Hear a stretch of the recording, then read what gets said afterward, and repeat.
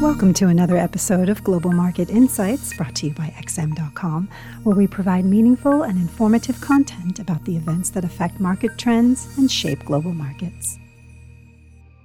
It's Tuesday, March 23rd, and you're listening to the Daily Market Comment podcast by Raf Boyajian. I'm Cristina Marujos, and thank you for joining us at XM.com. Renewed fears about extended lockdowns in Europe are undermining risk assets again as a summer reopening of the continent's economy is looking increasingly unlikely. Germany became the latest country today to delay a planned easing of virus restrictions, with Chancellor Angela Merkel announcing tough rules on public gatherings for the crucial long Easter weekend between April 1st and April 5th. Other EU states, such as France, Italy, and Poland, have also imposed tighter measures in recent days. European nations are not only facing a major resurgence in COVID infections, but the EU has yet to get a grip on its chaotic vaccine rollout, as the bloc is badly lagging in the global vaccination race. Supply issues have prompted the European Commission to threaten to ban exports of the AstraZeneca vaccine, even as the public is shunning the jab on safety concerns. Such a move would not only hurt the rollout in non-EU countries such as Britain, but could escalate to a full-blown vaccine trade war if London decided to retaliate by blocking the export of a key UK-manufactured component of the Pfizer vaccine. The growing risk of a serious disruption to the vaccine supply chain weighed on the euro and pound while boosting the US dollar. The greenback stood about 0.4% firmer against the basket of currencies at the European Open as the euro fell back below $119 and the pound plunged below the $138 level. The yen also powered ahead, rising across the board, including against the dollar. The darkening outlook over Europe pulled global equity markets lower. Travel stocks were the hardest hit, as hopes of summer holidays abroad have been dashed for 2021. Meanwhile, bank stocks, still reeling from yesterday's Turkish lira crisis, came under pressure from the falling yields of major government bonds. In China, the country's main stock indices slid close to 1% after the US, EU, Britain, and Canada slapped sanctions on the country for human rights abuses in Xinjiang. Although there doesn't appear to be a huge amount of concern in the broader markets, the concerted action by the United States and its allies could be a sign of more tough policies to come and suggest relations between China and the West could worsen under the Biden administration. Losses in Europe moderated, however, through the course of the session as US stock futures were steady, holding narrowly in negative territory. Investors have already begun to speculate the size of the next stimulus package in Capitol Hill, with some reports putting a price tag of $3 trillion. The White House has played down the reports, but markets are pinning their hopes on a big infrastructure bill that will boost growth beyond the expiry of the last virus relief package. Thus, stimulus chatter is here to stay and could be what's shoring up the tech sector lately, as the Nasdaq Composite posted its second straight day of strong gains on Monday. Another comfort for investors yesterday was fresh reassurance from Fed Chair Jerome Powell. In prepared remarks for today's hearing before the House of Financial Services Committee on the CARES Act, Powell said the Fed will continue to support the economy for as long as it takes. He is due to testify at 4 o'clock GMT, together with Treasury Secretary Janet Yellen. A number of other Fed officials will also be making public appearances today, and so some volatility in bond markets is possible later in the day, especially as there's another round of Treasury auctions coming up. Treasury yields have pulled back somewhat in recent days, but Australian and New Zealand government bond yields have dropped even faster. The Australian dollar skidded by around 1% versus the greenback, as oil and other commodity prices have come under pressure from the fresh round of lockdowns that are threatening the recovery timeline. WTI futures plunged by more than 3%, though the loonie was down just 0.45% against the US dollar. The biggest loser, however, was the New Zealand dollar, which tumbled by more than 1.5% to around 0.7050, a 3-month low. The sell-off comes after the New Zealand government announced several measures aimed at cooling the country's red-hot property market. If the government is able to bring house prices under control, there would be less of a need for the Reserve Bank of New Zealand to begin raising interest rates sooner rather than later, hence the slide. This was today's Daily Market Comment podcast. Thanks for listening at XM.com.